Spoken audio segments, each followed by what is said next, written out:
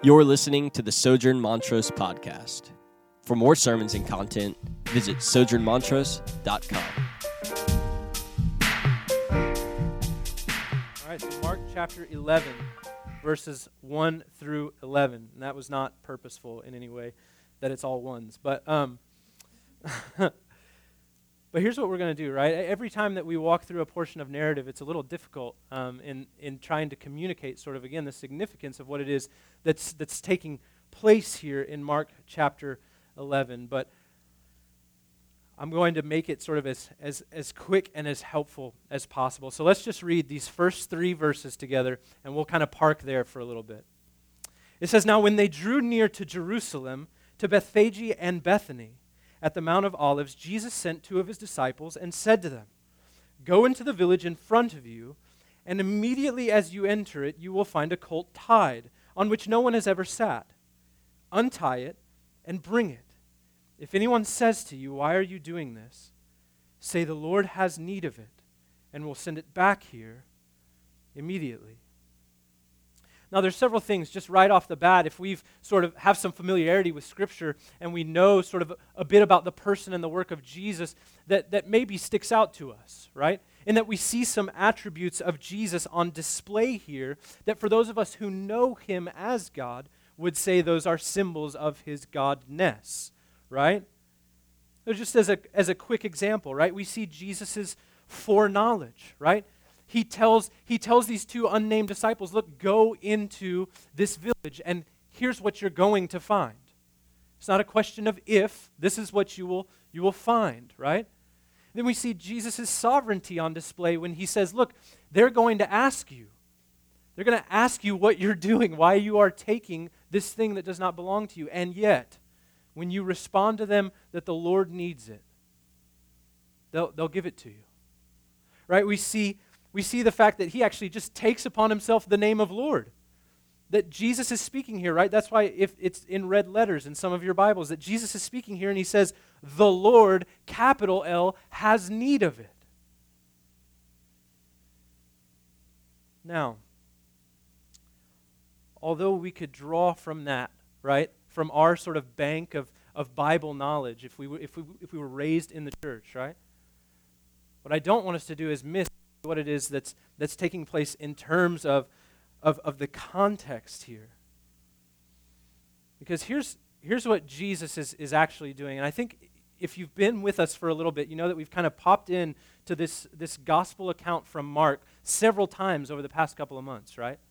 And so we've kind of seen these different moments, these little snapshots of Jesus' life from the gospel account in Mark.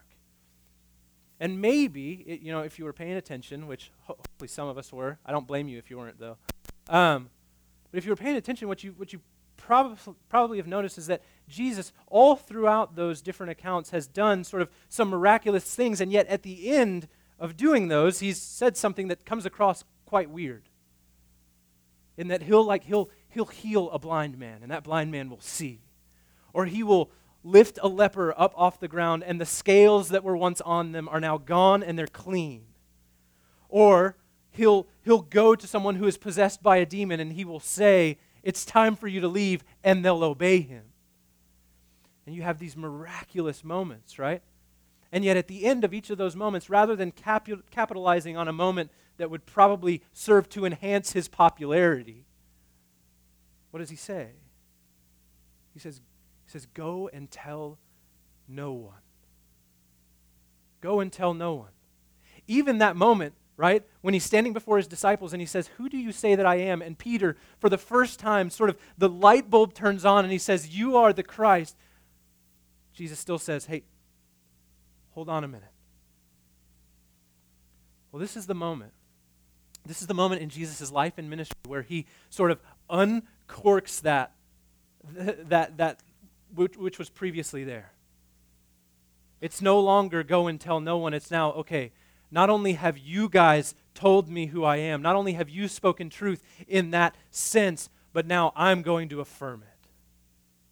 And I'm going to affirm it by doing some things and saying some things that are not only just sort of accidentally sovereign and good, but I'm going to do something that is incredibly and entirely significant in terms of linking myself to the position that is rightfully mine.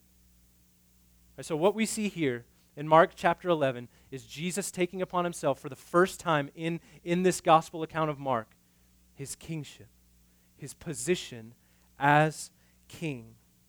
Now, some of us might be asking ourselves, like, what's so kingly about being able to commandeer a donkey from a backwater town outside of Jerusalem? Right? I mean, it's a fair question to ask.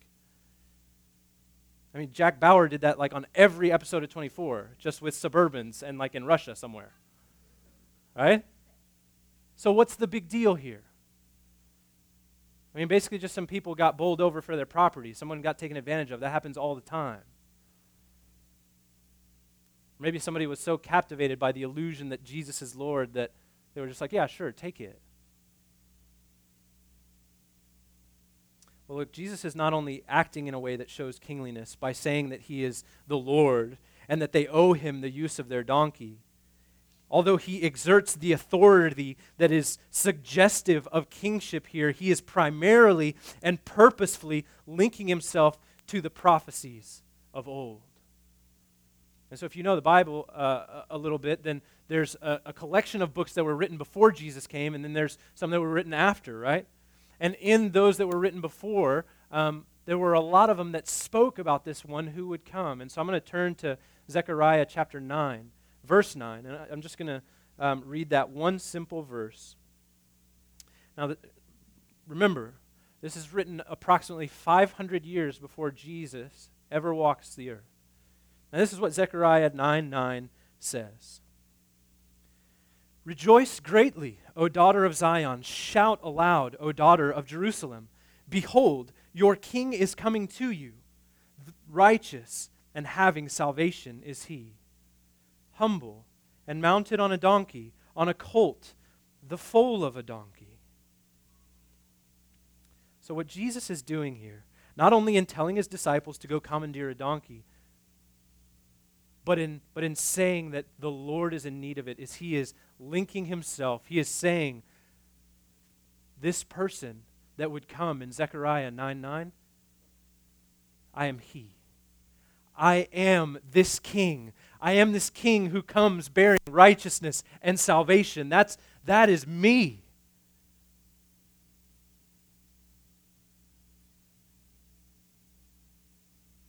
So, this is Jesus' going public moment.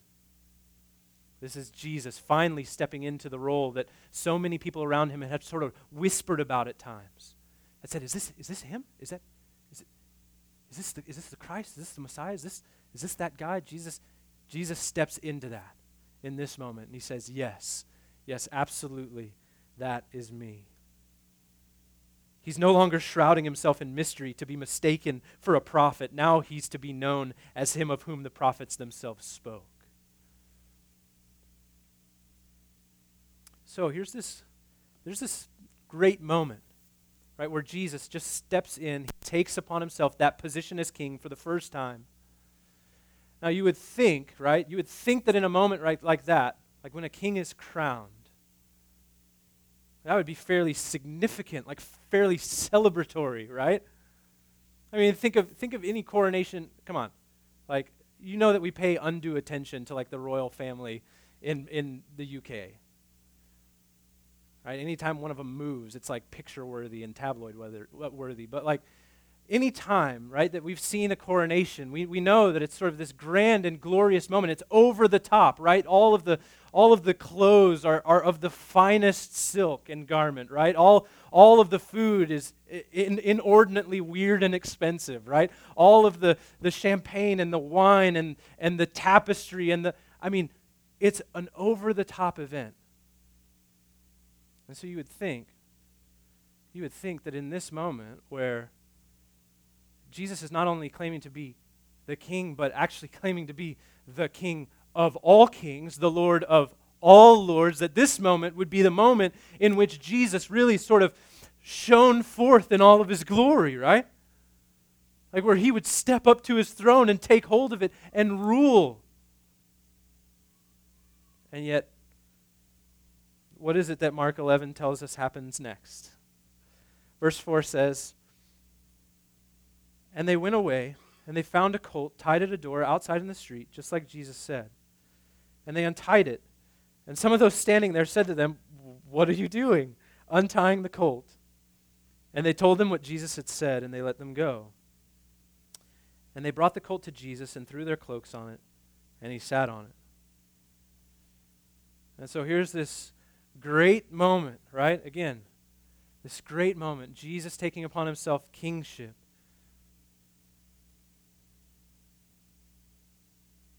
Although he is clearly worthy of the most elaborate, fantastical reception that humankind could provide because of his position, his person is intimately revealed in this moment, right?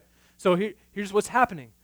Right? There's a really interesting, seeming dichotomy, seeming paradox taking place, right? In that Jesus is coming as a king, but he's not being treated like one.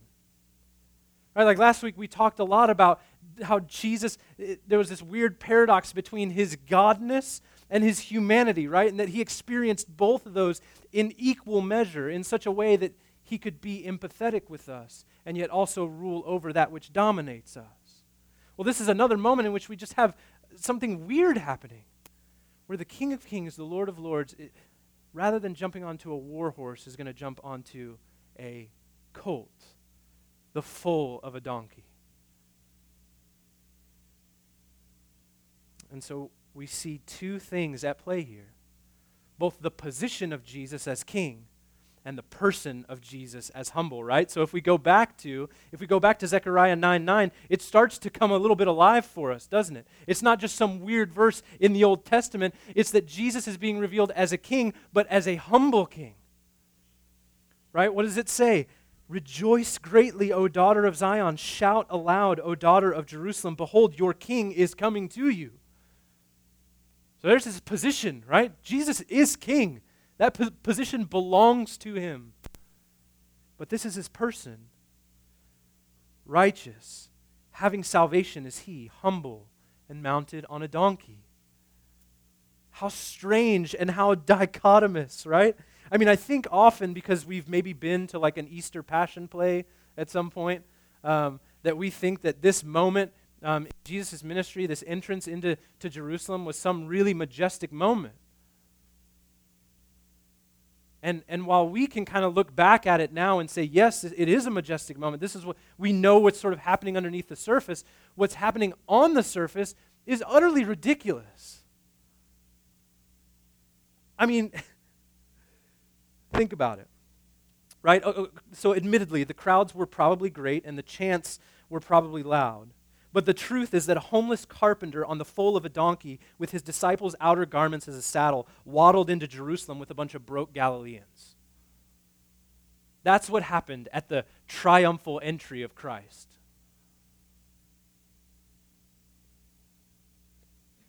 And what's really weird is if you think of that, and when I say it was ridiculous, I don't mean that pejoratively. I mean that the people of that time probably looked at that and said, what is this? Because remember, that this is Jerusalem, okay? This is a city of cities, right? Honored, respected, well known. It's also now a Roman province, right? So you know, like they know what it looks like for a king to march in triumph. In fact, in Roman culture, there was no triumph march unless you marched in having conquered 5,000 or more people.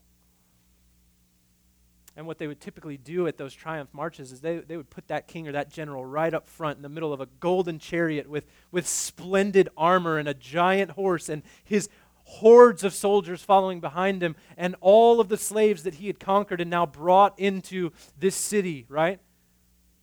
To be heralded, to be celebrated. And then, of course, the great celebrations at the Colosseums, right? Where those who were conquered were forced to do all kinds of horrid things while people celebrated the victory of their king because he had conquered. This was a triumph of their day. And yet here comes Jesus, a man who not only claims to be a king, but who claims to be the king, and he is waltzing into Jerusalem on not even a donkey, but the foal of a donkey, which if you've ever seen like a baby donkey walk, not glorious. He's riding into Jerusalem on the foal of a donkey. He doesn't even have a saddle. So what his disciples are doing is they're taking off their outer garments, right? And they're putting it on this beast of burden for this King of Kings and Lord of Lords to sit on. The King of all kings coming in this inglorious fashion, coming in humility, right? So let's not miss what it is that Jesus is doing in Mark chapter 11. Because it's incredible. It's incredible that in the same moment, Jesus can tell the whole world who he is by his choice of a donkey, and at the same time, proclaim exactly what he was like. So he is the king. But what is he like? This is the same Jesus that when he crossed the Sea of Galilee, he crossed in a borrowed boat. And that when he was buried in a borrowed tomb. You see, this Jesus, this king, is not like any other king that had come before. And in fact, I think what we often do, again, in this account, we read this and we look at the people who are following him and we say, they got it. Like they understood, right? What do these next verses say? It says in verse 8, many spread their cloaks on the road, and others spread leafy branches that they had cut from the fields. And those who went before and those who followed were shouting, Hosanna, blessed is he who comes in the name of the Lord. Blessed is the coming kingdom of our father David. Hosanna in the highest. Right? And again, we sort of think that this is a great moment, right? Where people understand what's happening. The light bulb has clicked for everyone and they're on board. And yet the reality is, if we understand what it is that they're saying, it's a super ironic moment. It's not only ironic in that Jesus, King of Kings, comes in such an unkingly fashion, it's also ironic in that the people who he's come for don't recognize him as a king.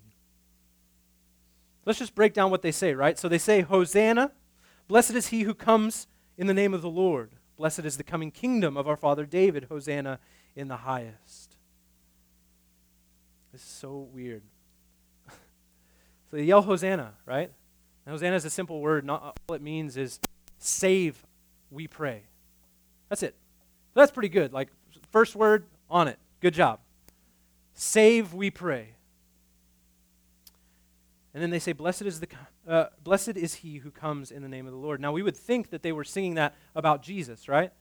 And yet, what we can know just based on history and Scripture is that really all that is the traditional greeting at the gate of Jerusalem for any pilgrim who would come to worship there. And essentially all it means is that the pilgrim who comes into the city of God is blessed in God's name, because the city is where the temple dwells and the temple is where God dwells. So, blessed is he who comes in the name of the Lord.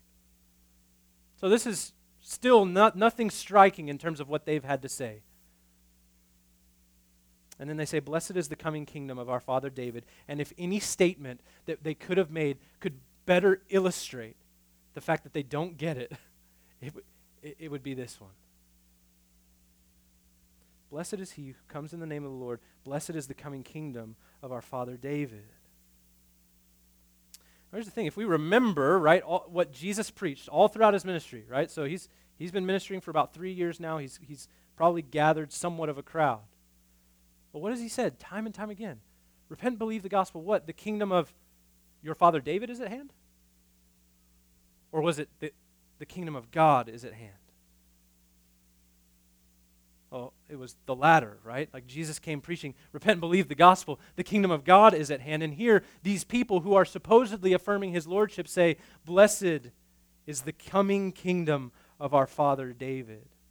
They don't get it, because the kingdom of their father David is actually God's kingdom, and the king is here. It's not coming, it's among them.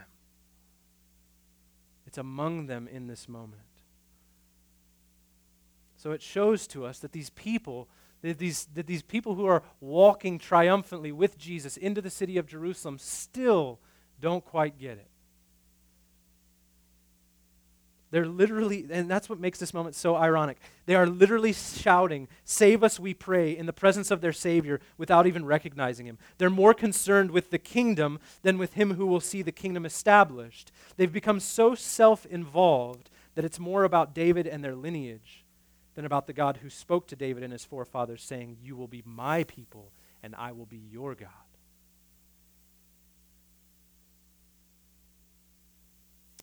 And then this is what all of this glorious moment comes to in terms of a conclusion, right? What does verse 11 say? "And he entered Jerusalem and went into the temple. And when he had looked around at everything, as it was already late, he went out to Bethany with the 12. Like, that's it. That's the end of the story.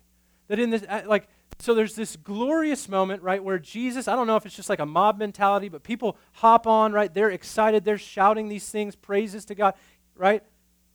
And then he arrives at the temple, takes a look around, and it's like, cool. And just leaves. Like, that's it. That's the conclusion of this triumphal entry story.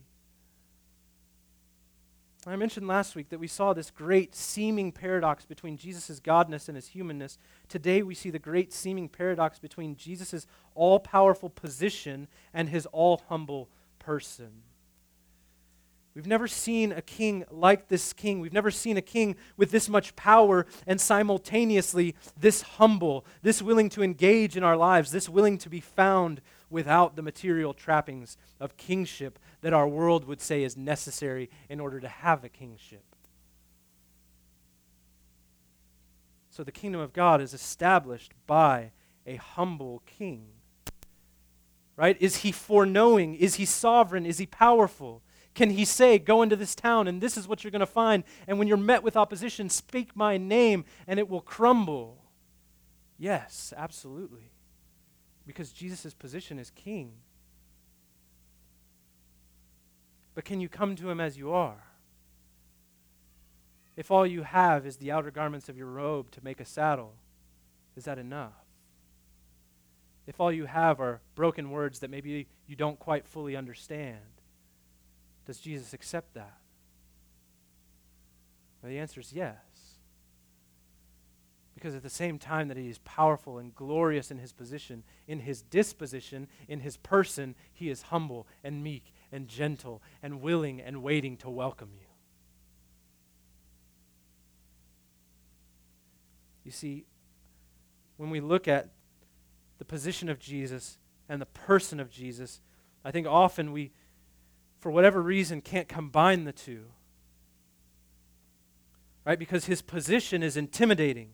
It's awe-inspiring. It's fearful. It's wondrous, right? Like if he's the King of Kings and the Lord of Lords, that means that everyone, including all other kings and all other lords, owe him allegiance. That's awe-inspiring. But his position, brothers and sisters, is wielded by his person, which is humble, which is meek, which is unassuming, which is peaceful. And here's ultimately what I hope that we would arrive at from this. When we look at the fact that this kingdom of God that we must repent and believe in the gospel in order to come into, right? That we would find comfort in the fact that this kingdom is established by a humble king. That those two words, although they seem to be odd bedfellows, and although we have never seen them together in any other king that has walked this planet, that they do come together perfectly and most truly in this man, Jesus Christ. So here's what I would have us to do, very simply.